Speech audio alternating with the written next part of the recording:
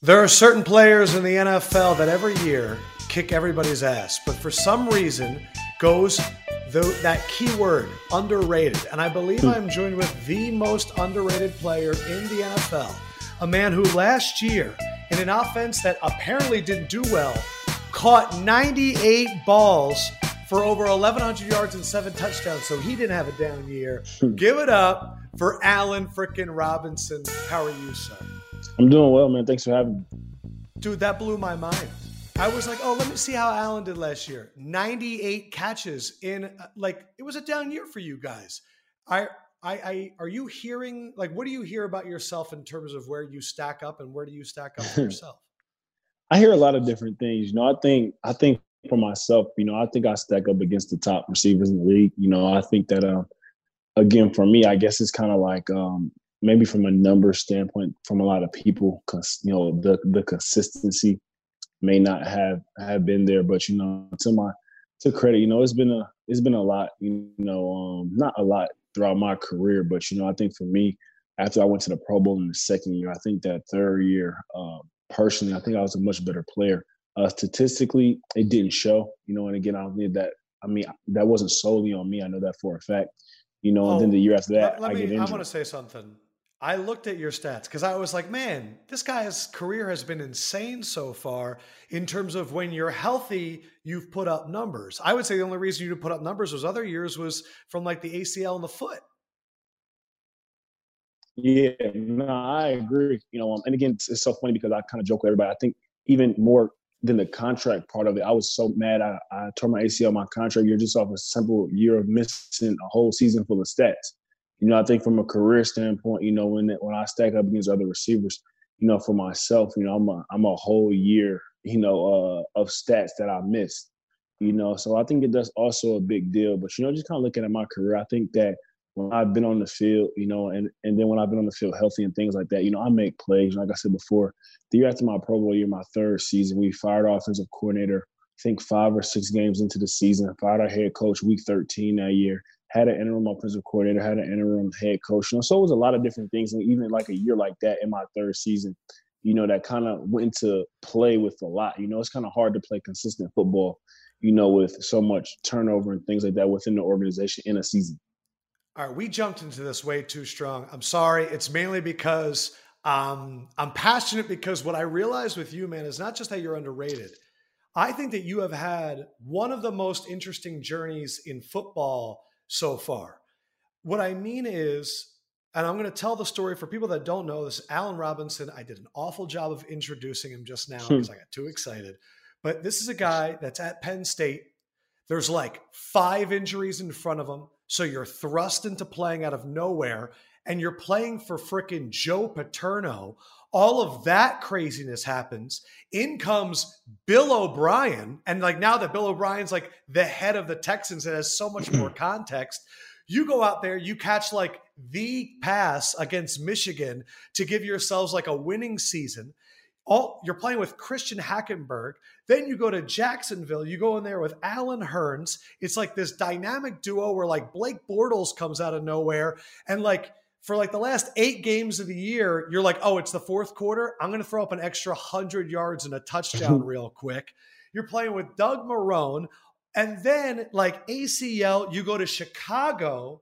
And in Chicago, it's Mitchell Trubisky and this new Nagy offense. And in the playoff game against the Eagles, go 10 catches, 143 and a touchdown, most receiving yards, most receptions in Chicago Bears history, and then come back and the team has a down year and you put up 98 catches. And then the reason that's so interesting, I'm just letting it all out there right now. The reason it's interesting to me is you were in this wide receiver draft where every other motherfucker is talked about, from Sammy Watkins to Odell Beckham to Brandon Cooks to all of these guys. And you have played in the NFL. Your quarterbacks have been predominantly Christian Hackenberg, Blake Bortles, and Mitchell Trubisky. And I'm just sitting here going, I think Allen Robinson's about to punch us in the face in 5 years when his stats are insane. And we look back, I think you've had one of the most crazy rides. Yeah, it's been, and again, to just kind of speak about myself, I think that, again, when you look at that overall class, it is a lot of talent in there. I can't honestly be be remiss, for it to not be, be in the be in the argument of those guys, with your Jarvis Landry's, your Odells, Mike Evans, Brandon Cooks at the time, Kelvin Benjamin, Sammy Watkins, So, I mean, we did have a great group, and I think that's kind of what kind of, is something that plays a part in it as well. But, I think to the respect of everybody else, we all kind of have done our thing just a little bit different, and again, I don't think that you can take anything away from those guys. I just feel like for myself, when it comes to some of the top receivers and things like that, I think I stack up well against those guys. I just think that it's just a difference. I think that now, and again, some guys, stepped into big markets and things like that. So I think in Jacksonville, the thing with us was, it was Jacksonville. So at the time, you know, when we were playing well and things like that, we weren't getting as much love, And then for me, I kind of not.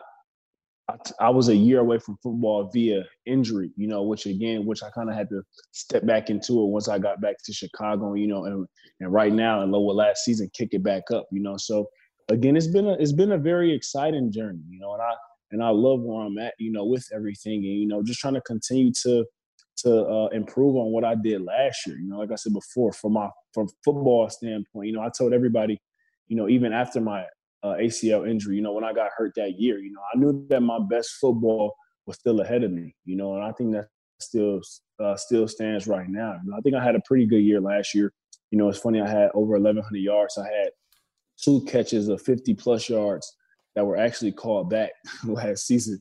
One against Minnesota that I think went for like 55, and then one against the Giants, I believe, that went for 67, I believe. I had 2 of those called back, So, again, that would have put me at almost 1,300 yards, So for me, I'm definitely right there on the doorstep, and knocking on that door for everybody to really see and recognize the player that I am, Dude, But it's again, better to be where you are. Like most definitely, because I've always felt this and way I don't about a really trip Heisman on it or Trophy. nothing. The dude that's predicted to win in the beginning of the year doesn't get it because everyone's expecting too much. So let him wait. And then in year 8, when we look at the numbers and go, man, Robinson, I look Most at you as definitely. like a long-term stock. You know what I Most mean? definitely, most definitely. Like I said, for me, I know that my best football is still ahead of me. It's just for me. I think the unfortunate part of it was as I still was kind of climbing to that point. Between my third year and then my fourth year tearing my ACL and then come up the ACL injury. I think for me, that's what just kind of I'm not gonna say slow, but slightly delayed the process. But like last season, seeing where I was at. Again, I'm right where I would say projecting to be at as a receiver. Somebody asked me, year 6, if you were to have, almost 1,200 yards, 98 catches, and 7 touchdowns, I would have told them, at year 2, year 3, that's right on pace where I should be at. Just trying to continue to stay around that area. Definitely improve it. But for sure, for that to be kind of like, the floor of where I want to be at. So that means that I'm hearing you want to be more of a 120, 1,500, 10 guy. For sure. For sure. Like, what are For sure. not predicting numbers, but like, I look at you and I see a lot of like Brandon Marshall in terms Yeah. of, you can see the size and he can post you up, but like, he could take you on a slant 65. So Definitely. I'm curious, like, what's like I would have to look up what Brandon Marshall's stats were, but like, what is a stat range that you go, that's what I'm capable of? Yeah, I think anywhere from, I think I'm a 100-plus catch guy, and I think for me, where I normally average at as far as yards per catch is around 12 to 14 is normally where I'm at, So if I catch 100 balls, that'll put me anywhere from 1,200 to 1,400 yards, So that's kind of how I look at it. I really look at, what I do based on, my averages and things like that. I'm actually really glad that I didn't catch 400 catches last year, that I was right there at 98. You're glad? Yeah, I'm glad. It would have been cool to catch for 100 in year 6 or whatever, but definitely that's for sure where I want to be at. Is I want to be at 100 catches. I think that is sitting with me a little bit differently than it may have if I had 100 catches last year. Extra motivation. I like that shit. Well, okay, so when I went back and I looked up and I was like, oh yeah, Penn State, oh yeah, he was there at the end of the Joe Paterno thing.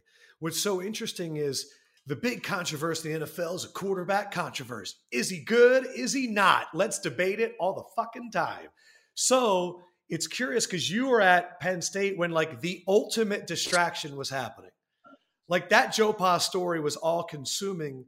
And I'm curious, how has that helped you in terms of the NFL, in terms of like processing things and dealing with things? Honestly, that was the craziest, experience for me. Not only in football, but just in my life that I had experienced. It was a lot going on. I look back at it sometimes even now, and just kind of looking at, how that all kind of unfolded, in my career and things like that. But honestly, I think coming into the league, I think that hurt me a lot. I think that I spent 3 years in college, playing for nothing but, statistical gain for myself. I think when I came into the league, I still kind of had that mindset. I think it's different when you kind of have that mindset versus a winning mindset. I think it's different. Not to say that, it's, that I still don't, yes, I do ultimately want to have personal success, definitely. But I know that if I'm a part of winning success, I know that it goes hand in hand, So I think that that's something that definitely started to switch gears for me towards the end of my tenure in Jacksonville, because I came from a school where, again, we didn't play for anything because we were sanctioned and things like that. Then I stepped into an organization where we weren't in playoff contention or anything like that, but I mean, for myself, I was playing well. So it still kind of was the whole statistical kind of gang thing where you're going 5-11, but I had 1,400 yards, 14 touchdowns. The year of my rookie year, we went 3-13. I believe that I was on pace to be a 1,000-yard receiver before I broke my foot. So going through that, and then actually my ACL, the one I tore my ACL was the year that we had the most success. And for me, kind of being removed from that, I sit back and I saw, and that's what I wanted to be a part of. And I knew that for me, if I had success as a player, if we had success as a team, that I would be having success personally. I don't think that I would be on a team that would just, have success and then, I kind of wouldn't be a part of it. I think what I bring to the game, if we're winning, then I think that everybody is contributing, and me being a receiver, me being able to make the plays that I can make, I think that I'll be a big contributor of that. So what I was saying though is there is no position, maybe in sports, more reliant on their teammates than wide receiver. Play call has to be for you. The ball has to be snapped right. The quarterback has to throw it right, all that stuff. And you have been in a situation where your college team goes through sanction. You literally have nothing to play for. You go to a team right away where, Jacksonville was in rebuilding mode for like 4 or 5 years straight. Then you go to Chicago where there's a lot of unsettling, and then there's like a new coach and a new system. So do you put it on your, because like a lot of people like to say, oh, he's a winning player, but you have so little control over that. How do you handle that mentally where it's like, I keep not winning and it's not my fault, but at the same time, I'm on these teams that aren't winning. How do you handle that mentally? Yeah, it was tough. I would say it was a lot more tough in Jacksonville. Again, looking back at it, and me and my buddy Alan Hearns, I think I could speak for him when I say, early on in our career, we didn't really understand it. We didn't really understand that we were in part of a rebuild, So that's even tough in itself. Because you're a young player, you just went out there and thinking, okay, like we aren't winning. Why we aren't winning, And then when you look back at it, like my rookie year, we probably had total that year 40 different people start on defense. So it's like when you look at it, it's like, okay, like it's no way any team can win like that, So it was tough at first, but that's the thing. Coming to Chicago, it's been a different mentality, just from everything. Like I said before, we've won now 20 games over 2 seasons, which a lot of teams don't do in general, So for us, being able to do that, and again, with everything that happened last season with the injuries and everything like that, I think that our culture is different. I don't think that I didn't step into a rebuilding kind of situation. I think perfect timing, when I stepped into Chicago, everything was kind of molding together. New. Yeah, it was new, but it was molding together. It had some time to incubate, before me and Coach Nagy, and some of the other players got here. You know, again, I mean, when I stepped in here, Eddie Jackson was in his second year.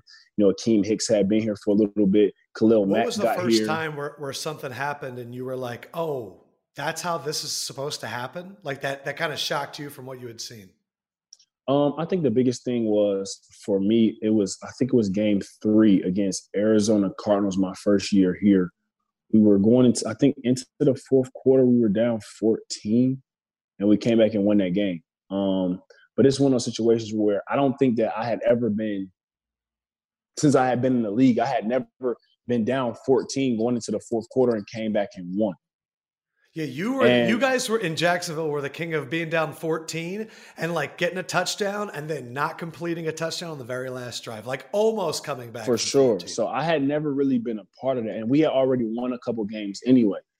And then when I saw we came back on the road, we didn't play well, but we pulled it out. But it just was kind of how everything stayed together. You know, just like the energy on the sideline, you know, Coach Nagy and all the other coaches talking to us, how we came together down the stretch, how we made plays when we needed to, and just kind of how everything came together. And I thought right then, I said, okay, this team can win some games. You know, this is a team that can win. You know, when you come back down, you know, when you have a quarterback, you know, that's in his first year starting, when you have a new head coach, you have some other pieces, and you come back down 14 going into the fourth on the road, that's big. When your time spent with Bill O'Brien and all the stuff that you're hearing out of Houston, does that line up to you? Honestly, for me, it doesn't. You know, I think it's a little bit different because I had him in college, so it's much less of a business in college. You know, again, I think it's tough to say, like I said before, because I was in college, you know, so it was different, you know, just kind of how everything goes.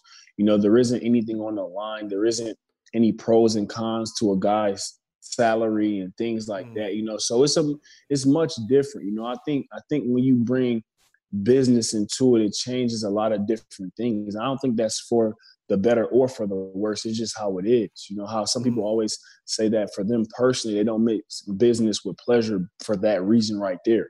You know, and I think college is more of a pleasure of coaching because of the simple fact that you're not dealing with contracts, you're not dealing with this and that.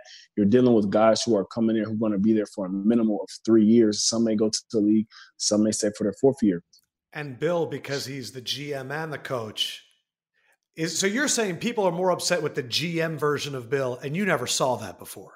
You only dealt with Coach Bill. Yeah, I only dealt with Coach, you know. And again, I mean, any kind of personal things or personal issues, you know, for me, I never really had that. I never really had that with him, you know. So again, I don't really know, you know, whatever, you know, what caused that may be from or whatever. But you know, we just kind of didn't have that, you know. And again, said before, you know, it was different. You know, that was an 18-year-old me, you know, and I was a person who had their first head coaching job at Penn State, you know. So I think it just was a lot. It was a lot different. It was a lot different times. You know, we both were very. I'm not going to say for him, I'm not going to say he was young into what he was doing, but you know, again, that was his first head coaching job. You know, so just kind of how I felt, how he kind of approached things, and just kind of where I was at. You know, for him, he knew he had to manage things a little bit different with 18, 19. You know, 17, 18, 19-year-olds, and even recruiting dudes at 14-year-old, you know, by being a head coach in college. I think his approach was a lot different. Gotcha. But because it had to be. When you were talking about Hearns earlier, I was actually saying to my producer before, I said, I think that duo of Robinson and Hearns was like really underrated. Like that combination, you had Marquise Lee there too, but I thought it was you two guys. And then I look up and I see that you had two nicknames, according to Wikipedia. Thunder and Lightning and the Allen brothers. And I think both of them are so fucking boring that I wish that you guys had a different nickname. Also, I don't think Thunder and Lightning should be used anymore. I feel like we need to look back and figure out who was Thunder and Lightning, and they're the only ones. I feel like for us it's so funny because during that time frame, you know, me and Hearns, if we play Sunday night, or if we played before, two dudes that we would always watch because they were going pretty ham too as a duo was Brandon Marshall and Decker. That's when they were with the Jets. So, and then it was also Crab and Coop. So me and Herms will always kind of watch these duos and try to, okay, this is what we got to do like this game. Or, if they may have had 100 apiece and 3 touchdowns total, we're like, okay, like this is where, okay, we need 120 apiece, or we need 4 touchdowns between us both, So, that's kind of that's what made that whole thing fun, was that our goal was to be the best duo in the league, and that's something that we talked about. That's something that we looked at. That's something throughout the course of the week, before game day. Somebody played on Thursday night or somebody played whenever. We always had that in mind, that, we wanted to be able to say that we were the best duo in the league that year. Do you miss that?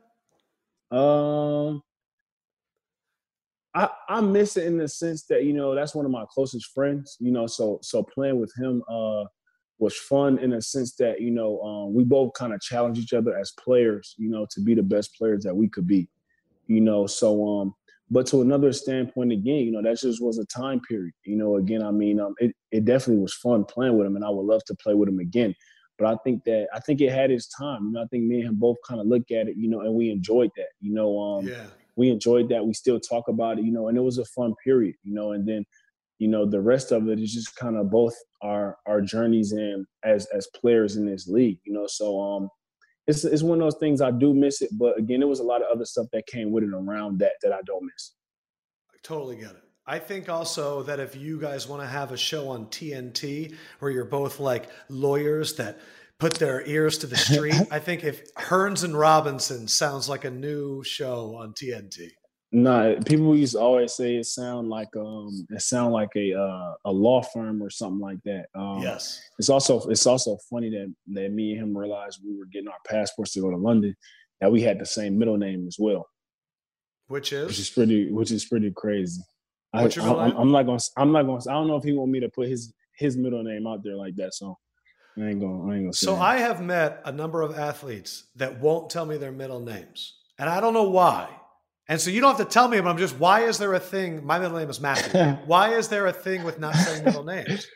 I don't know, man. It's just like a thing, and it's also funny because some athletes that I've met go by their middle names, and you'll never know their first name because they may either have initials or they go by their middle name, so you don't know their first name. So it's a lot of that around the league: first names, middle names, all of that. And his real name is Clarence. It's probably something like that. Nah, it's not like that. Okay, so when I hear this, I hear you're a guy that you want to win, and when you weren't in situations where the whole team can come together, you motivated yourself through statistics, and then with Allen, it kind of became a teamwork, and then you get to Chicago, and holy crap, we can win. You go to the playoffs, and you hang up on my Eagles 10 for 143 and a touchdown. And so much of that in the fourth quarter where you're fucking roaring back. What was it like for you after all those years of not being able to play for something greater than yourself to go out on that Sunday night and play against the Eagles in that playoff game? What was that atmosphere like for you? It was everything I imagined, everything that I dreamed of, everything. I think I talked to my dad before and after the game. Well, he was at the game, but I talked to him prior to the game. I talked to him after the game. For me, it was one of those things as far as sitting out in Jacksonville and not being able to actually play in the playoffs and seeing it. For me, like, again, I didn't get a chance to play for a Big Ten championship. I didn't get a chance to play for a national championship. I didn't get any of those opportunities. And then to be able to play for a Super Bowl, then I was injured. So that was really, really tough in itself. But I always knew, when it came time, when it was playoff time for me, I always envisioned like my mentality and how my mindset would be. Like, I would say that week was one of the most locked in weeks that I had ever been in my entire life, and I don't think that it just was, it was because it was the playoffs, but again, it was a moment that I waited for my entire life. I remember I was telling my dad, I remember getting ready for Little League playoff games. I remember getting ready for state playoff games in high school, so to be able to be in the playoffs in the NFL when it's only 12 teams left, I believe, or something like that. So for me, it was everything that I imagined, like that entire week. I remember going through walkthrough that morning, and I actually had fractured my ribs a couple of weeks before that. I think it was actually a week before that against San Francisco. So I remember going through walkthrough, having like the stem unit on and just where my head was at, and I was so locked in. It was as if I was in the game, and this is, days before, so I was ready to go. I just think that was just for me. It was just a lot of mental prep and a lot of, again, I think the biggest thing for me, like I said, was just sitting through that playoff run in Jacksonville and seeing us fall short in the AFC Championship and me not playing. I think that year, if I had played, I think that we would have had a legit shot to be in the Super Bowl. The 1 year where Jacksonville made the run, you were hurt. Yep, I was hurt. And I honestly believe because that defense was so unbelievable. Definitely, and this is not being selfish or anything. I think me and just kind of what I brought, to my team and to my teammates. I think if I'm healthy that year, I think we have a legit chance, and I think we have a Super Bowl. Do you and Jalen or ever I'm sure that has to be something that will come up in conversation.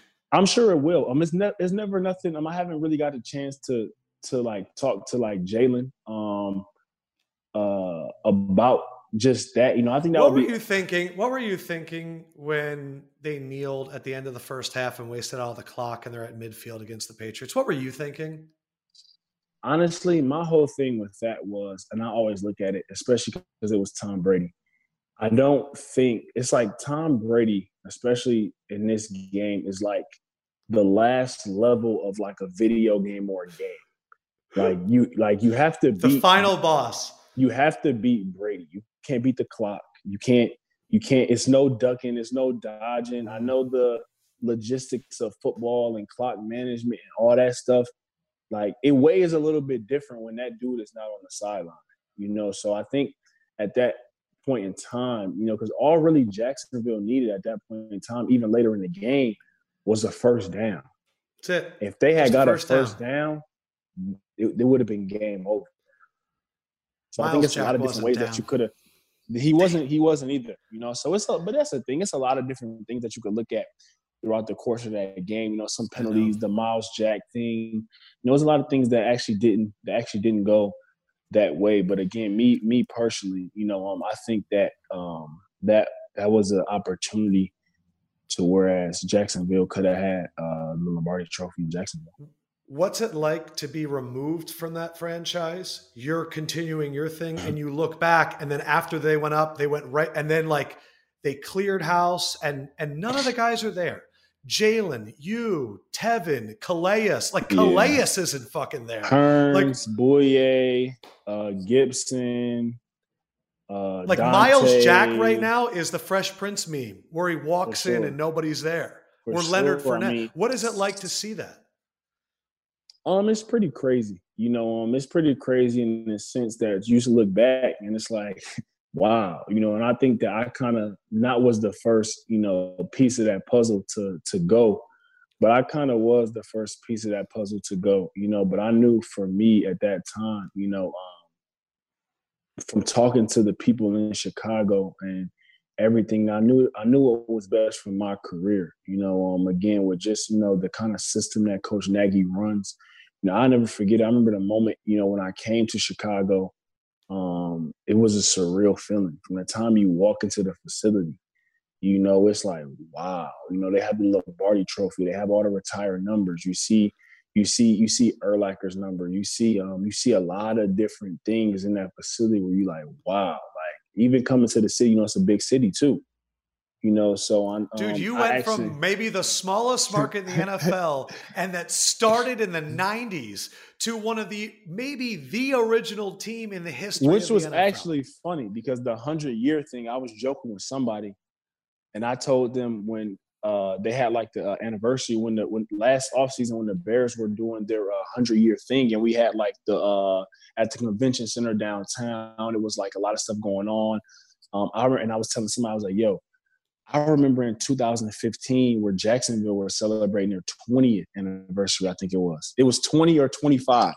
Fred Taylor's out there and Keenan McCardle. Yeah. And now to be here and it's 100, years and just to see all the players come back, from Urlacher, Peanut Tillman, Devin Hester, to see it all, you're wow. And then also not only that, but to be in a city where You know, they have the Bulls, they have the Blackhawks, they have the Cubs, they have the White Sox. You know, it's Dude, is Chicago right now just going crazy over this Jordan doc, The Last Dance?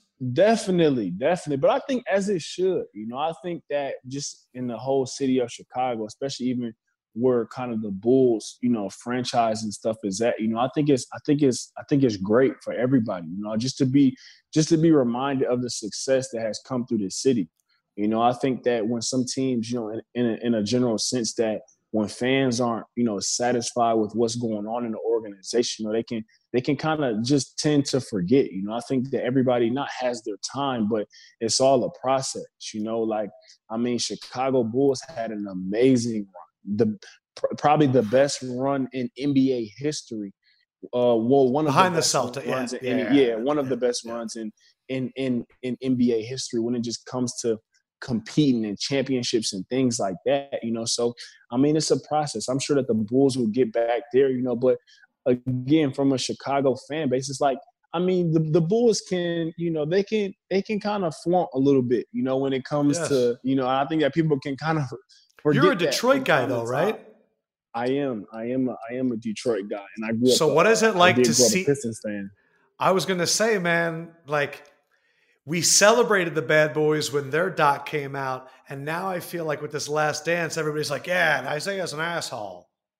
You know, that's how it goes sometimes. You know, for me, I wasn't, you I know, like the bad guys. too much into the Bad Boys because I was a little bit before my time as far as me being able to acknowledge it. You know, I was more so the Chauncey Billups, Rip Hamilton kind of So era. I was an Iverson Sixers guy, and we had some battles in the Eastern Conference. And the For one player sure. that you guys had, Chauncey, was always so clutch, and I hated when he had the ball. I would hate when Tayshaun Prince would go on somebody like an Aaron McKee because he had no chance. But really, I just thought Ben Wallace was like one of the coolest dudes of all time. Like Iverson and Wallace, when they were on the court together, like it was one of the cooler courts that I could ever see. I would say that's one of the best overall teams. You know, when it just comes to team that I think that I've seen, I would probably say that team, one of the Lakers teams, Spurs, of course, Golden State. You know, but when it just comes to teams, you know, I think that everybody was kind of, well, us in Detroit, you know, when Detroit went to the finals, when they won it, when they beat the Lakers that year, it was like, man, like we have a good team, but it's like, damn, we're running into Kobe and Shaq, you know. But Right. just to kind of see how they handled it, you know, 1 through 8, and to see how everybody produced to win that ring was crazy. From Chauncey Billups to Rip, Tayshaun, Rasheed, Oof. Ben Wallace, Lindsey Hunter. He was even on the tail end of his Was career, but Dart was no he, Darvin Ham was on the Bucks. he still was contributing. Lindsey Hunter, I think it was Mike James, Mehmet Okur. Mm. You know, to see the like But literally that is one through why. nine contributed. But that's why the Darko Milicic thing sucked. Because if Carmelo was on the Pistons, that they could have done that for a decade. Me Because and they my could have. boys have that discussion all the time. I told everybody that if Carmelo, Detroit did not suffer the immediate effect of not drafting Carmelo.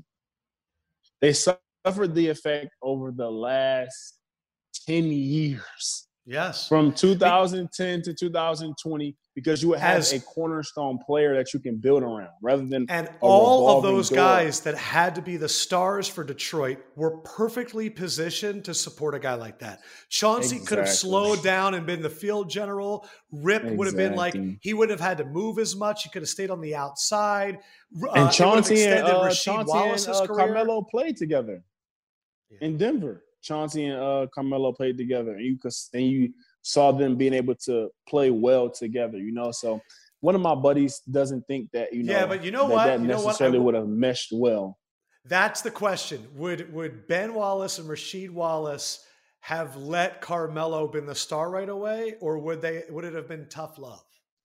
This is the thing. I think it would have been tough love from a sense that I think it's more of a respect thing. I think that when you're Carmelo was stepping into Denver as the savior.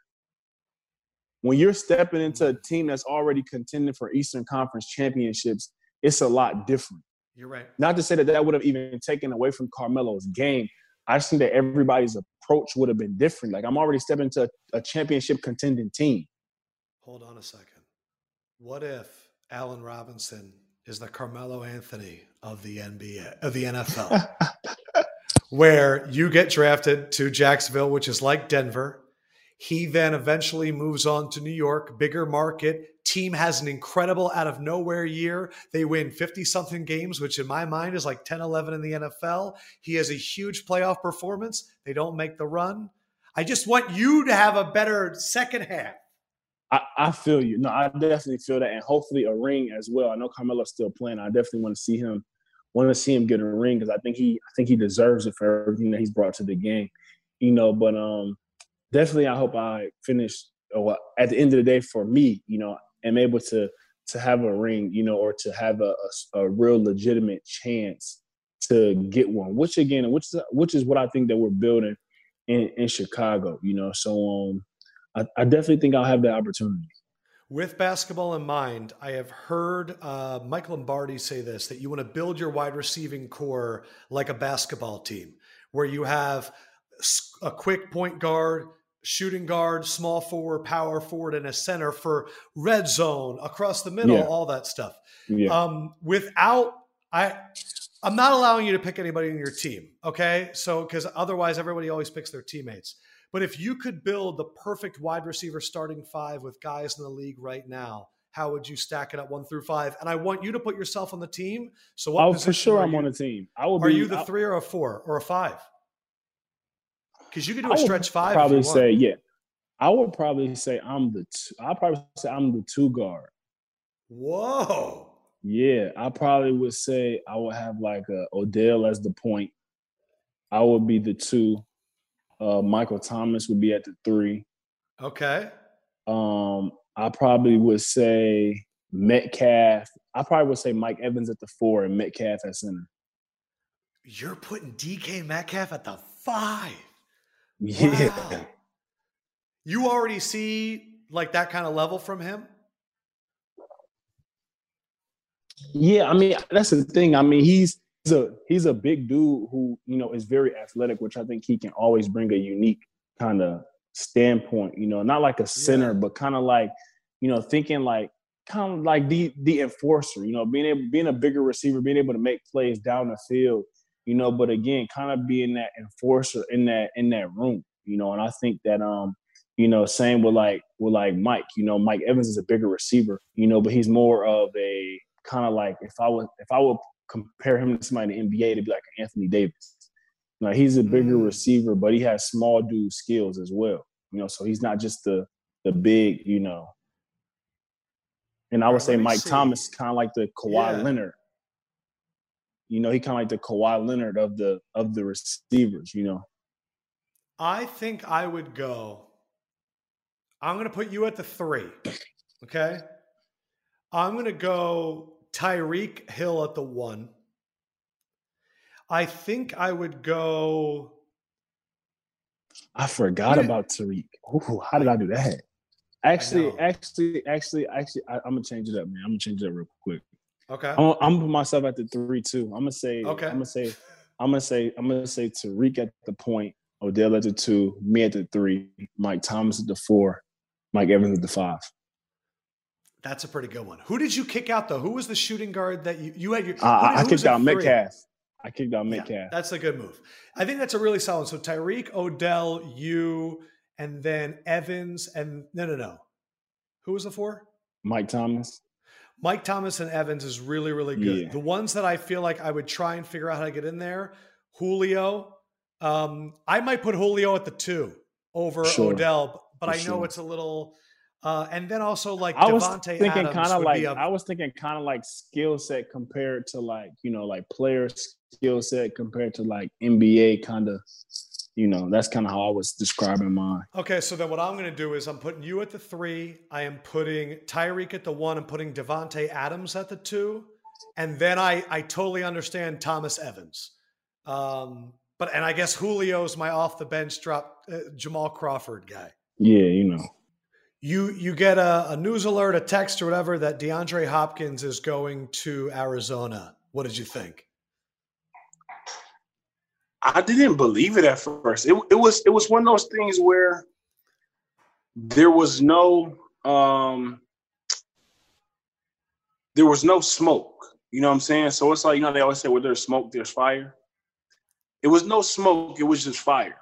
I think that's what was kind of different, where it was like, that wasn't a rumor or anything that I heard to be possible. I didn't hear anything like that. So to just see that all of a sudden just happen, I'm like, wow, like that's pretty crazy. That was wild to me. So we were just saying all these wide receivers' names, and I thought about what you were saying earlier about the wide receiver class that you came out with, and that's all I heard about this draft class was CeeDee Lamb, Jerry Jeudy, Hetty Ruggs. It's as good as the class from a few years ago. How much pride do you take in your wide receiver class? And when you heard that about this class, were you like, come on, man, they're not better than us? Definitely. I take a lot of pride in that, in the sense of, I'm not going to say, I think that we had, again, it's easier for me to say because we have a lot of years invested into the league. We have a lot of guys who had success. I think Brandon Cooks was the speedster of our class, if you will. And he's just this past year, I believe was his first year not catching for 1,000 yards. So it's like, when you put it into perspective, it's easy to say, that, okay, like this class is just as good, but for me, it's just as easy to say, like, okay, like, we do have some guys now who have been, I think Mike Evans has caught 4,000 every year, or it's like up there, so we have a very good class, but I do think that this class has a chance to be really good, especially where some of the receivers got drafted to.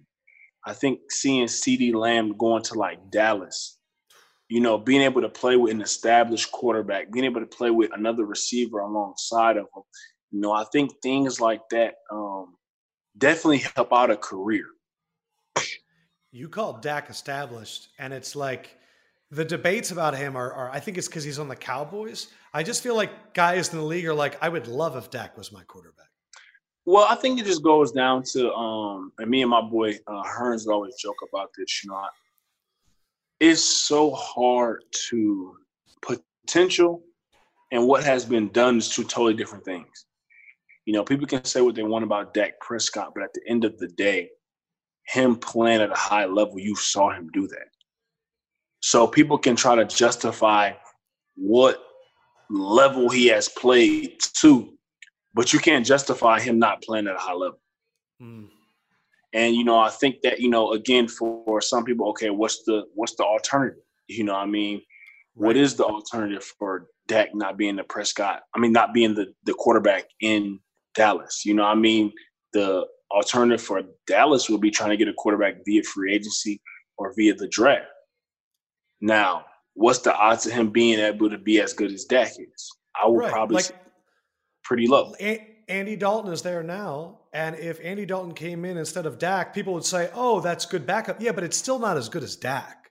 He's not. Yeah, 100%. And like I'm saying before, at the end of the day, it's like when you look at just kind of how the draft goes, receiver, running back, whatever position, it's tough to replace talent. It's tough to replace guys who are established, who've done it already. No matter if you get 2 draft picks to do it, whatever the case may be, it's hard to replace that. So when I read that Brandon Cooks started his career with Drew Brees and Sean Payton, and then he went to Tom Brady and Bill Belichick, and then he went to Sean McVay and Jared Goff, and you think about your journey, is there a small part of you that's like, man, that didn't fare so well for me as it did for Cooks? No. Again, I think everybody kind of has their own story. I'm a firm believer of that.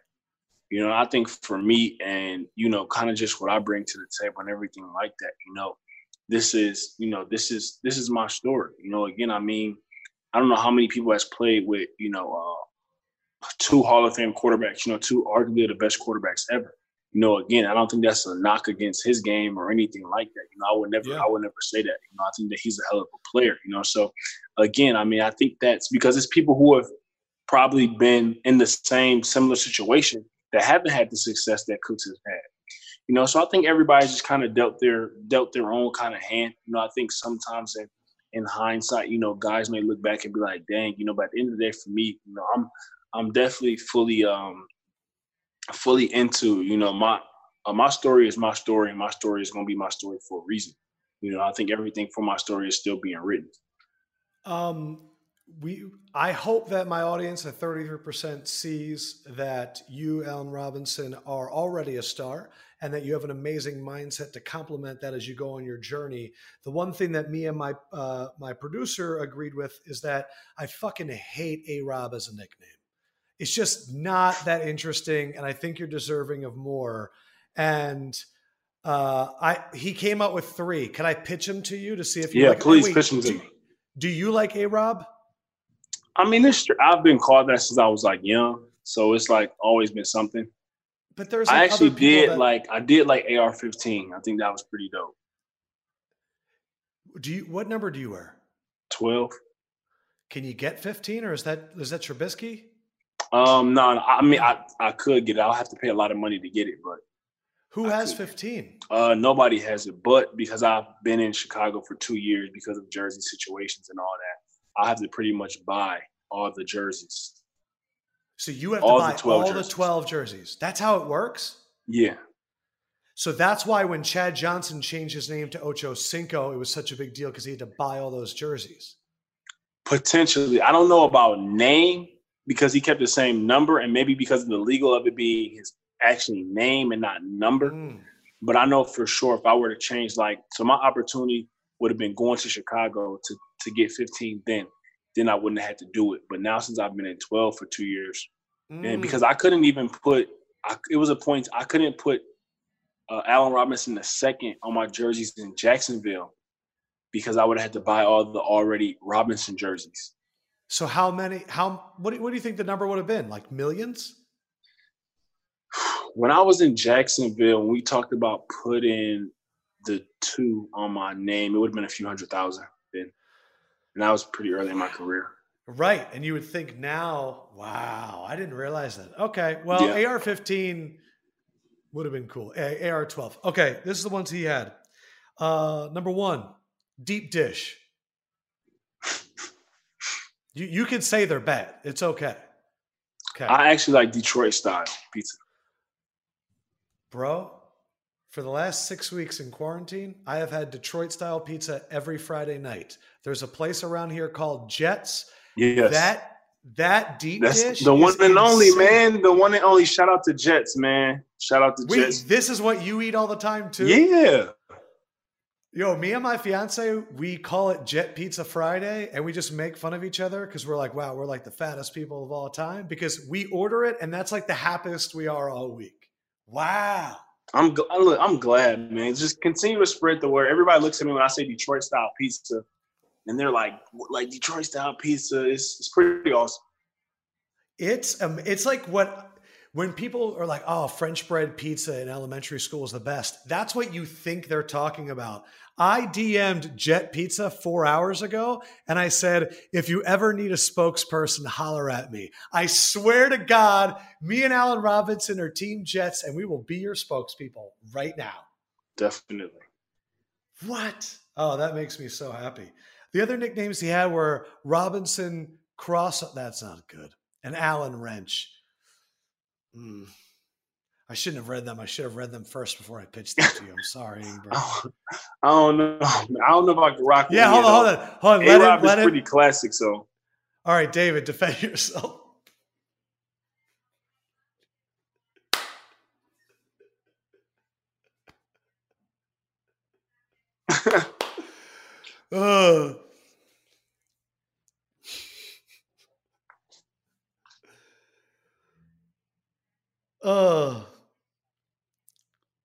You know what? And that was very warranted. That was unfair of me to do to David. But we'll come up with new ones. But Jet Pizza. That's all I want to talk about with you now.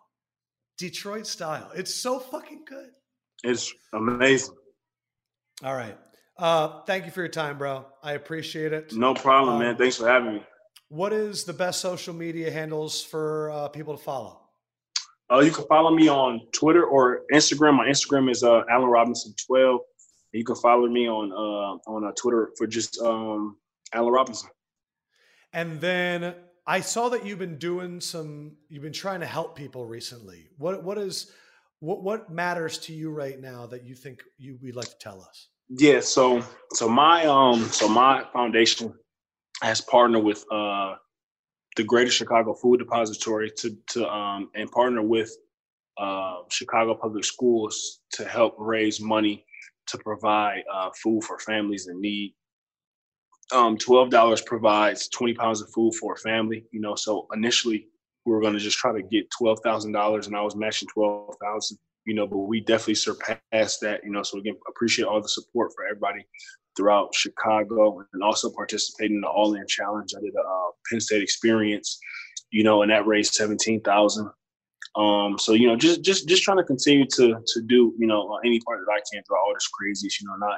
Not only are people losing lives with the corona, but a ton of people, millions of people are losing their jobs as well. I just realized with the whole Penn State thing, one, that's awesome that you're doing it. Two, I look at the last few years, and if I'm making an offense of you, Chris Godwin, Saquon Barkley, Miles Sanders, I mean, we've got ourselves a hell of a Gesicki at tight end. I was going to say he came on last year in Miami. That's what the hell. And it's supposed to be a couple. KJ Hamler. Yeah, it's supposed to be a couple other guys coming out this year as well. Dude, you're the man. Let's do it again sometime. Stay Most safe. Definitely, man. Appreciate you having me.